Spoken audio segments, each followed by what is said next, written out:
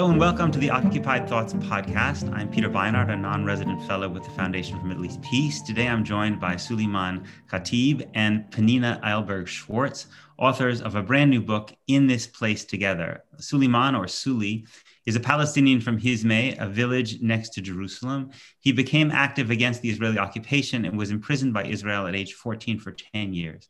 Suli has been on a journey of spiritual and political transformation, which led him to co-found the group Combatants for Peace, together with other former Palestinian combatants and former Israeli Jewish soldiers. Penina is an American Jewish writer and activist. She and Suli worked together to write this book, which the publisher says is, quote, a narrative meditation on joint nonviolence, opening a window to the questions of power, multiple narratives, and imagination that touch on struggles for justice everywhere. I'm excited to be joined by Penina and Suli today to discuss these topics: Palestinian rights, Israeli oppression, the possibilities and challenges of shared struggle, which are particularly relevant today. Thanks so much for being here. Thank you, Peter, for having us. Yeah, thank you so much for having us. Suli, I wanted to start with you. Just tell me a little bit about how this book came to be. Thank you, Peter, for this interview. And for the book, I've been active most of my life. So usually in the framework of Combatants for Peace, and sometimes personally, we do share our personal stories with different audience and our background and the transformation and how we became together in our group. So a few people has told me that I should write my story. So I'm not a writer. So I thought, I knew Penina from before, and I know Penina's mom actually, and so I suggested her in San Francisco. We met in San Francisco, and I suggested her to work together on this book. Yeah, 6 years ago, almost 6 years ago. So maybe, Suli, you could talk a little bit about your personal story, since it is the core of this book. Your experiences when you were growing up, and how it led you to the work that you're doing now. So my background, basically, in 3 quick short parts, is at the time before jail, like my childhood, I grew up, as you said, in a village northeast Jerusalem called Hizmeh. So I born in Jerusalem, actually. And as a young Palestinian boy, in the school, my school, politics were not allowed, actually. So I participated in raising Palestinian flags and writing slogans of Free Palestine on the wall. I was very active compared to my generation, I would say. My older brother was also in jail, so I interacted with the prisoners community and ex-prisoners. At the age of 14, I led a small group of kids to struggle against the occupation using cocktail Molotov, and in order to have weapons, we stabbed 2 Israelis, and this ended up with a slightly wounded for the 2 Israelis. So at the age of 14 and 5 months, I ended up in the Israeli jail. I was the youngest prisoner, political prisoner at the time. And what year was this? What year was this? This was 1986. 1986, okay. Yeah, I born in 1972. So just... Okay. During the jail time, I was part of Fatah movement led by Arafat, and I was very active also in jail, participating in different action that the prisoners took, like the food hunger strike, mainly like for 17 days, 16 days, or 10 days. And that was part of my change and seeing the power of nonviolence through hunger strikes and different strategies that we use in jail to improve the daily life in jail. Usually we succeed to achieve most of our demands in the hunger strikes. So my teenager time, I spent it in jail. I spent 10 years and 5 months. I was sentenced to 15 years, actually. Yeah, so in jail also, I worked in the library, as people can read a lot about the details in the book, but in a short, I worked in the library. I also studied about the civil rights movements in America, Martin Luther King, about Nelson Mandela, that he was in jail himself and other non-violence leaders. And also, I would say, this is connecting to Palestinian non-violence historical practice that called sumud, means steadfastness. So we have this in our culture, actually, just to say. And among many other like actions that we did in jail, I became more open. I studied also English and Hebrew in jail. So just to say, jail is not a university. We used to call it a revolutionary university. For some people, this was opportunity to practice non-violence and education, alternative education, to create leaders in different organizations in jail. Of course, like there was a time also with a lot of violence in jail and psychological torture and physical torture when I was 14 and a half, especially in the investigation time. And sometimes like also a lot of tear gas in the rooms, in the cells inside jail, and many other humiliation of the prisoners' rights. Like it's hundreds of tools that are used against the prisoners also as a humiliation and torture.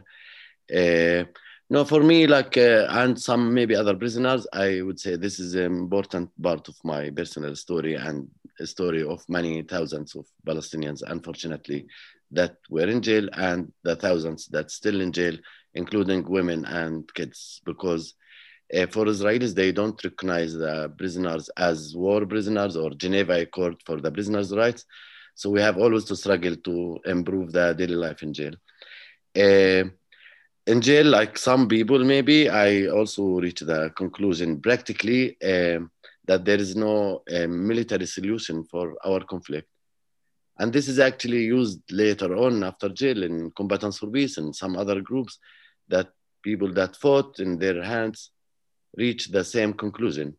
But for me, this is not just like a strategy to use non-violence to end the occupation rather than a philosophy. I believe non-violence choice is much harder than violence from a real experience.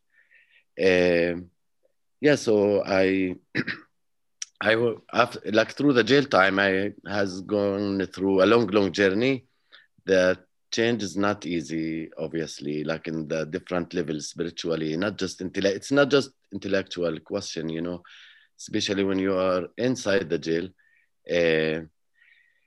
But after jail time, I devoted myself to the core of my struggle in a first place for our cause, that I believe there is no other way of liberation for our people separately from each other. I meant to say Palestinians and Israeli Jews. And the idea of either us or them, for me, it's just idea from the past. I'm no longer there. And I searched for, in the second Intifada, after my release, I searched also for Palestinians and Israeli partners. And that's how we came to create Combatants for Peace. The founders were ex-Israeli officers and ex-Palestinian prisoners that reached the same conclusion from different places. Of course, I'm aware of the power dynamic and differences in both sides, let's say. But a few people have to find like a common ground and create a new story, let's say, by sharing our personal stories and coming together. And that's how we created Combatants for Peace almost 15 years ago. Maybe for the people don't know, there is a really interesting documentary about Combatants for Peace called Disturbing the Peace. And that describes the work of this organization. That's great. So Penina, how about you? How did you come to, as an American Jew, how did you come to being part of telling Suli's story?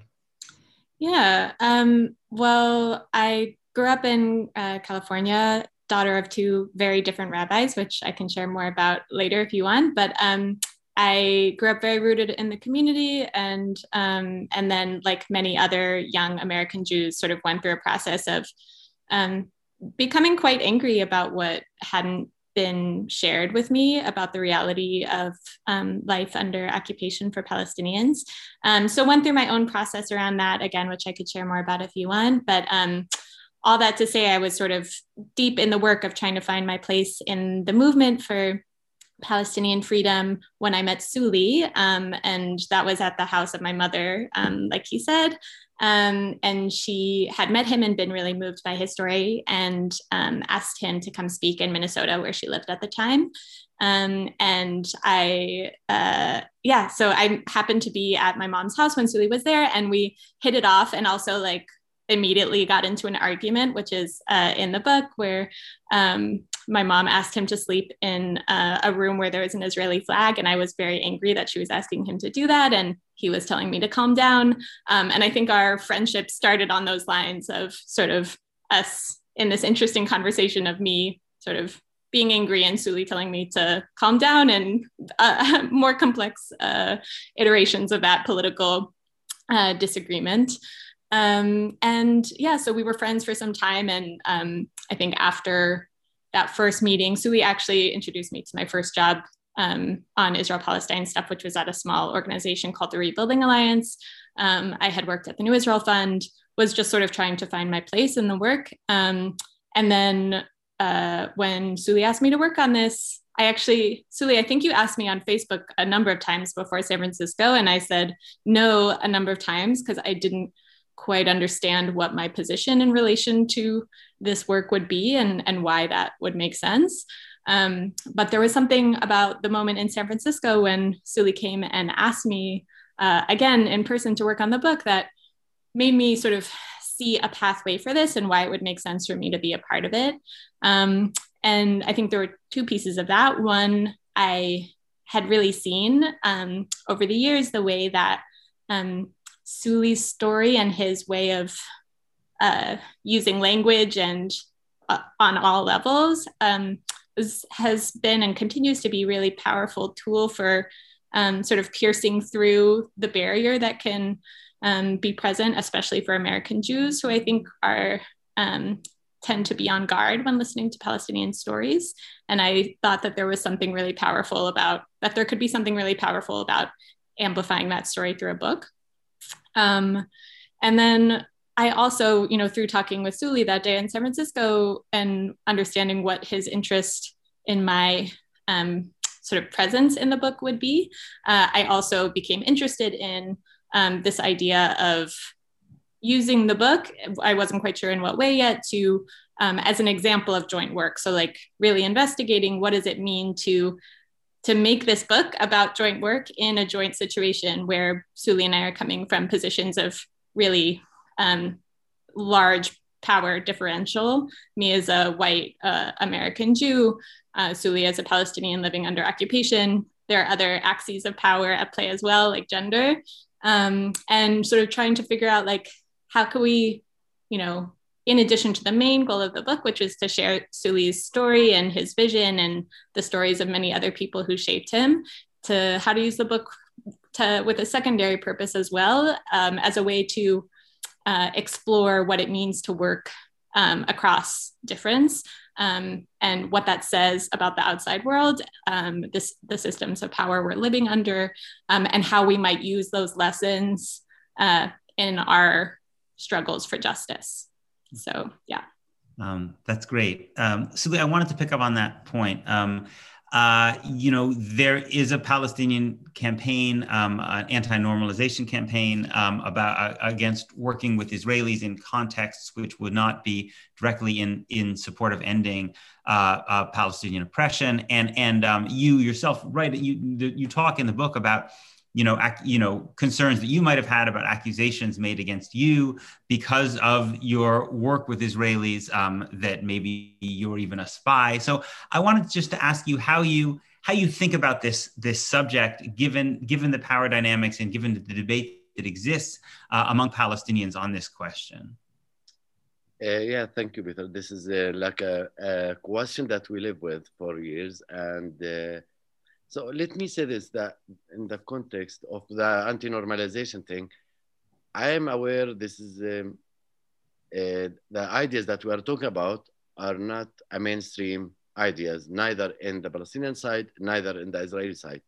So obviously, with all the pain and the history and the trauma and the suffering and living under the occupation, of course, many people are not ready to, let's say, work with the other side. And we know this from South Africa experience, from Ireland, from other places. And even the word normalization exists in South African language, the local language, I forget the word, because in Arabic we call it tatbiya, and in North Ireland, in both sides. So I'm really aware since I started reaching out to the other side that there will be a price for that socially. And some friends even will be defending you, of course. And some people will call you are not Palestinian anymore. So in the same time, like my, let's say, my Israeli friends that we did together the Memorial Day last night, we'll talk about it later. Also, they has been called as cheating. They are not Israelis anymore, and they are in love with the Arab and so on. So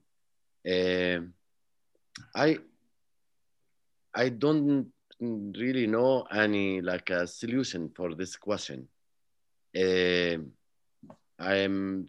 thinking there is no one strategy to change the system and end the occupation. So I believe the strategies that I believe in them, which is under the line of joint struggle and nonviolence, are totally legitimate and moral strategies.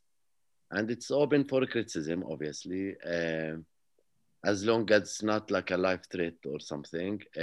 I live in Ramallah and I don't hide my public activism with the Israelis, like in my social media, for example, and in my real life, to be honest.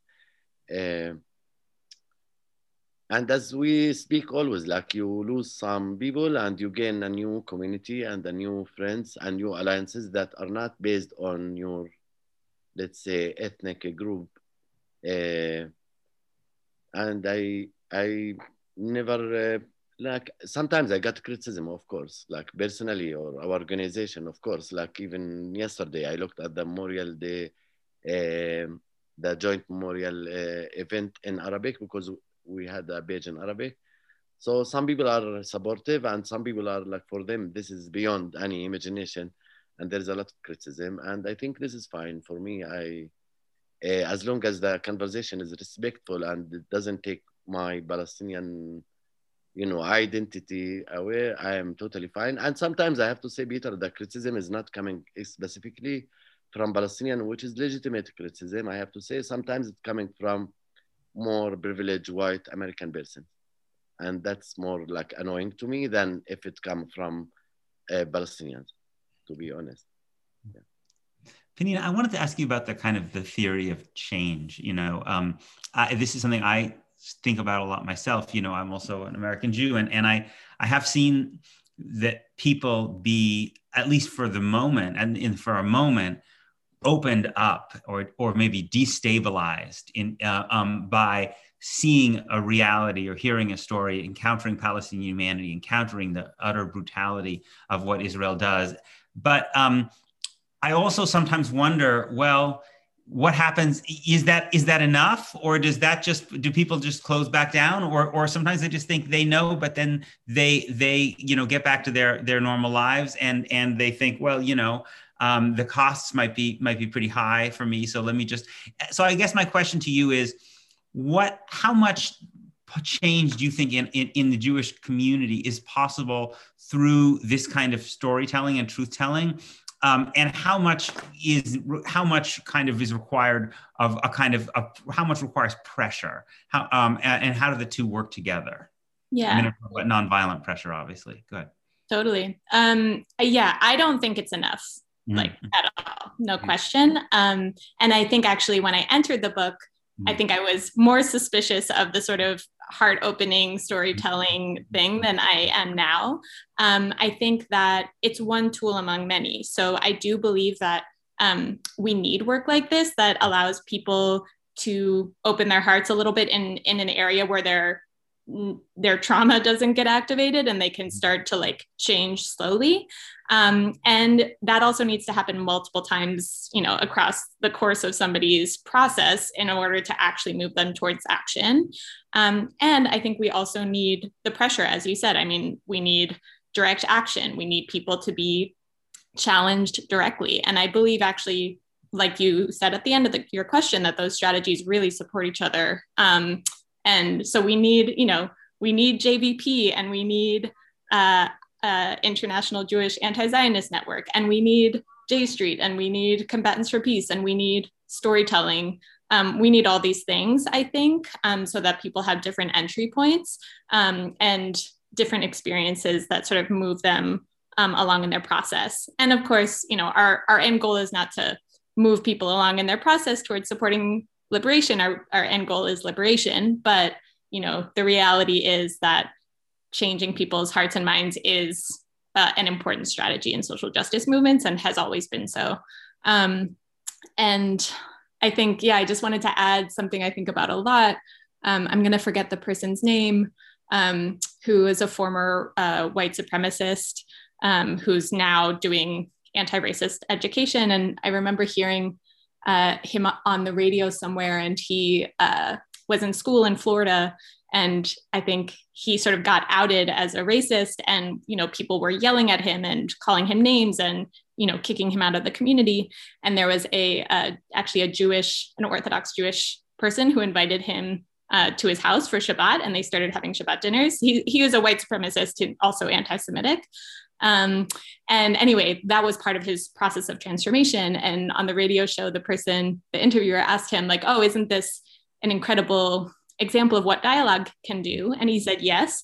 And also, I don't think that gesture of this person opening their home to me would have meant the same thing without the context of the pressure of the people calling me names.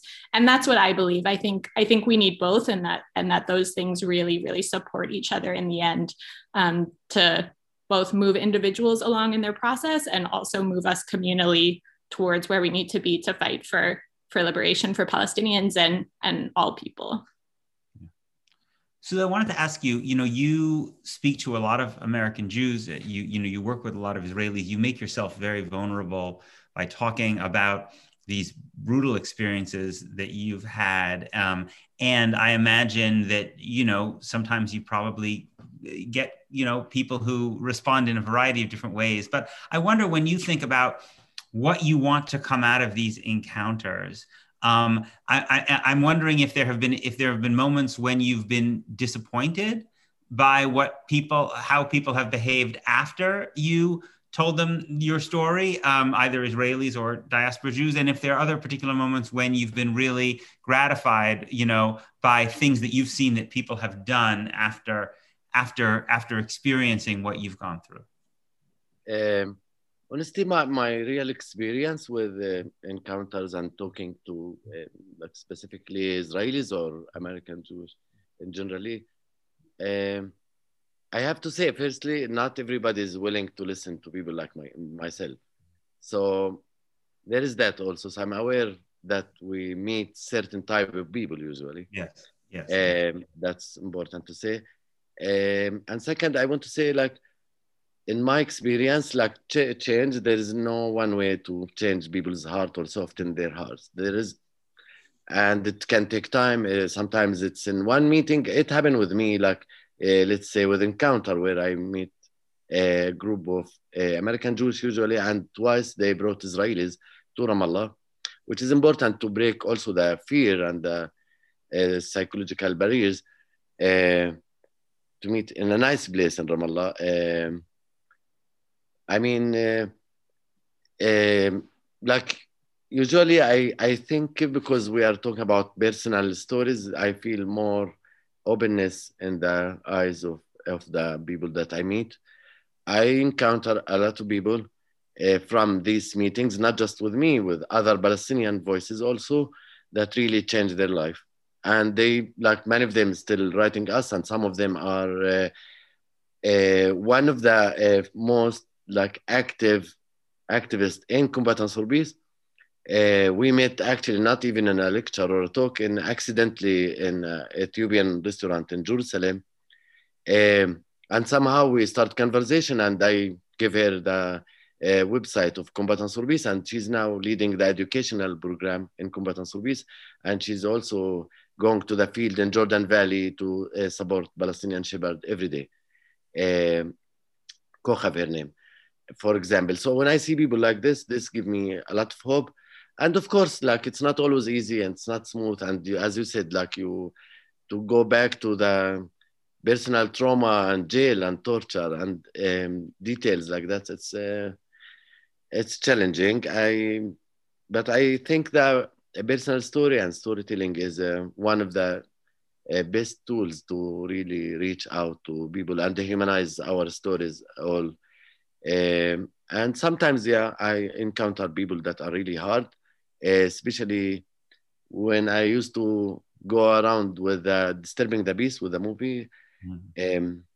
Yeah, I met some people, like one Israeli man that he couldn't sit in the movie watching, and he told me that he killed people in his hand, and he left the house where we screened the movie, and then we supposed to talk, me and one of the my friends from Combatants for Peace, Maya Katz.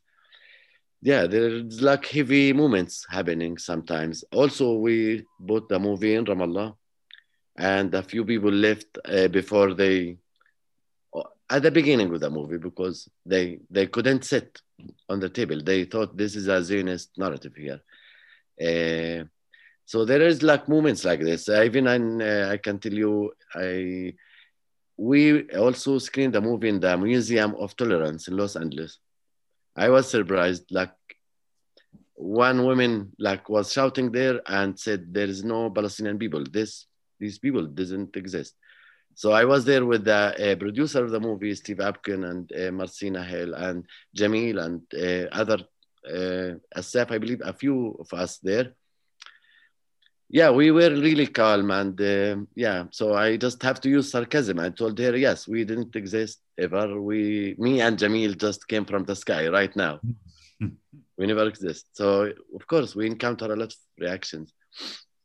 Yeah. But I learned, like, I also studied some nonviolence communication, where it helps us to communicate with people where they are at, not where we want them to be. And this is like important to be aware of that.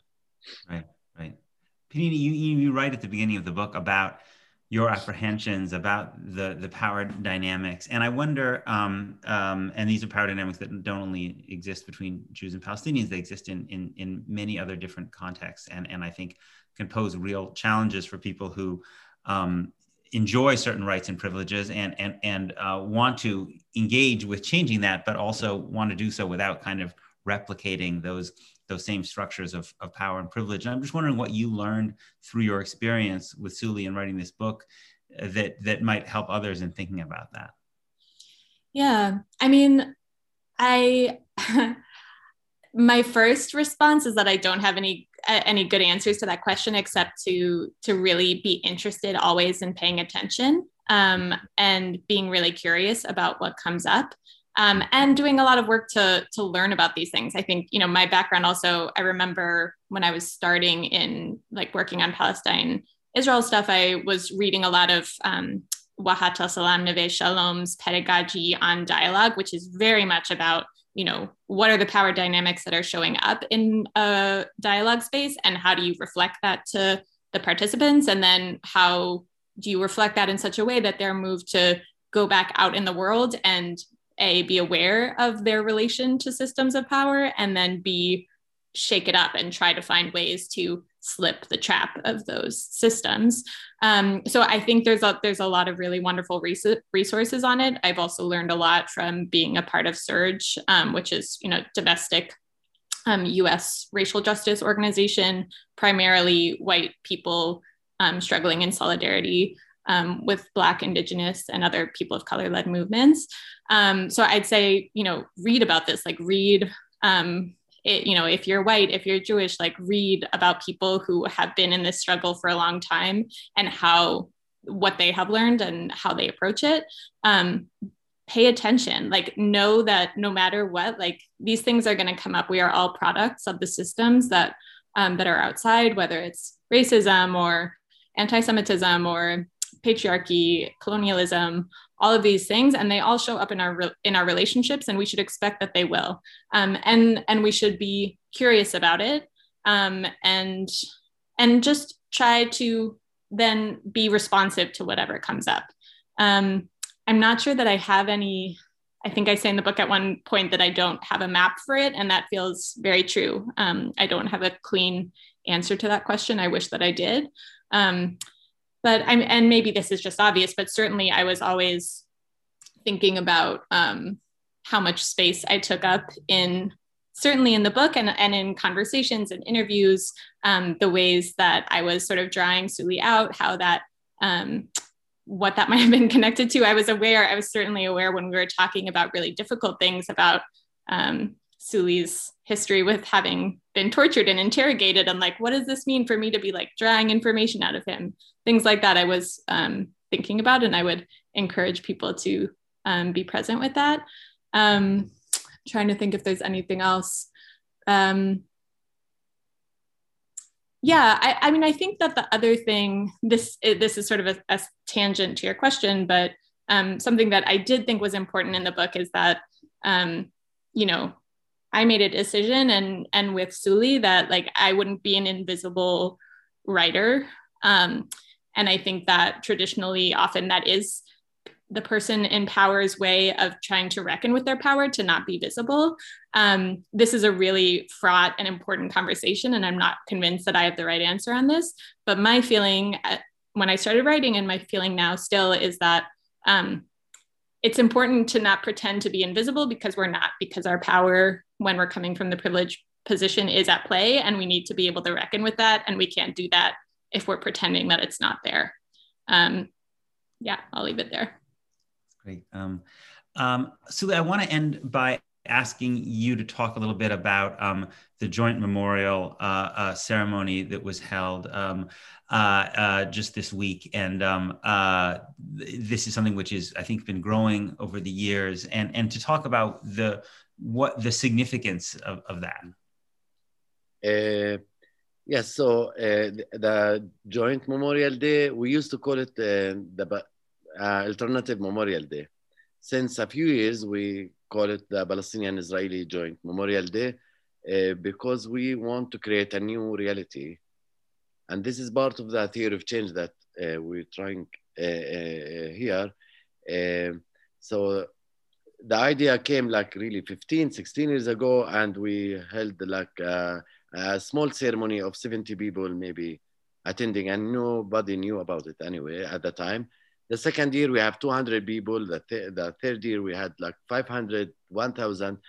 And the year before Corona, we actually had the biggest ceremony physically in a park in Tel Aviv. We had 9,000 to 10,000 people with a small demonstration of extreme right-wingers against us, that they used violence actually against the participants. So since last year, because of Corona, we used the Zoom and online. So we had 200,000 people watch last year. So it became a really kind of global event, which I really believe this is a universal value. It's not fitting just for Israelis and Palestinians, rather to the world. And this year, as far as I know, I don't have the exact number, but we had a meeting last night after the ceremony on Zoom for all our team. And the numbers I heard, they crossed the numbers of last year, like 280,000 something. So I don't have the exact number. But so we had last night one station in Tel Aviv and one in Beit Jala with different arrangements due to the Corona, because we don't have vaccination yet. I myself got Corona last week, so I couldn't join personally, so I was doing a Zoom afterwards from home. I think this is like a proof of many things. Like one, that small group of people really can participate in this change making. And definitely we appreciate that we had like 120 organizations sponsoring the Joint Memorial Day. And that's why it became visible for many people around the world. So it's not just like Combatants for Peace and our partners in the Family Forum. I believe like that one of the most important tools here is really to work with different groups actually. And we'll have the Nakba ceremony next month, organized by Combatants for Peace and other partners. I hope that they will join that. And this is a taboo conversation for the Israelis. The Nakba does not exist in the education system or in the normal system. So this is part of like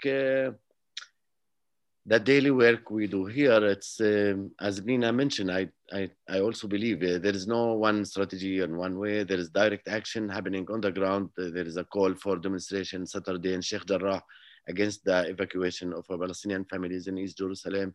There is a bunch of events happening through the year, thousands of lectures with all kinds of audience. So we're trying our best actually, and that gives me a lot of hope.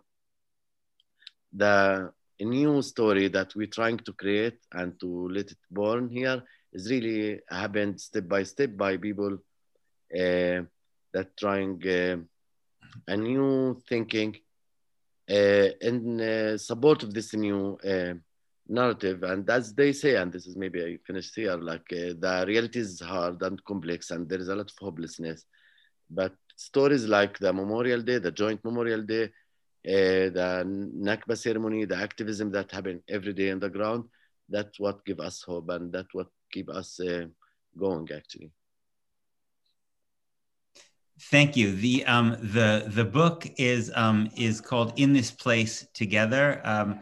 Thank you so much, Penina and Suli, for our conversation today. And thank you to our listeners for tuning into this episode of the Occupied Thoughts podcast, a project of the Foundation for Middle East Peace. You can visit our website at fmep.org to subscribe to our many resources and to find today's podcast episode posted along with links to additional resources about this topic. You can also subscribe to this podcast on iTunes, SoundCloud, or Spotify. I'm Peter Beinart. I look forward to our next episode. Thank you so much again, Suli and Penina. Thank you, Peter. Thank you for having us. Thanks.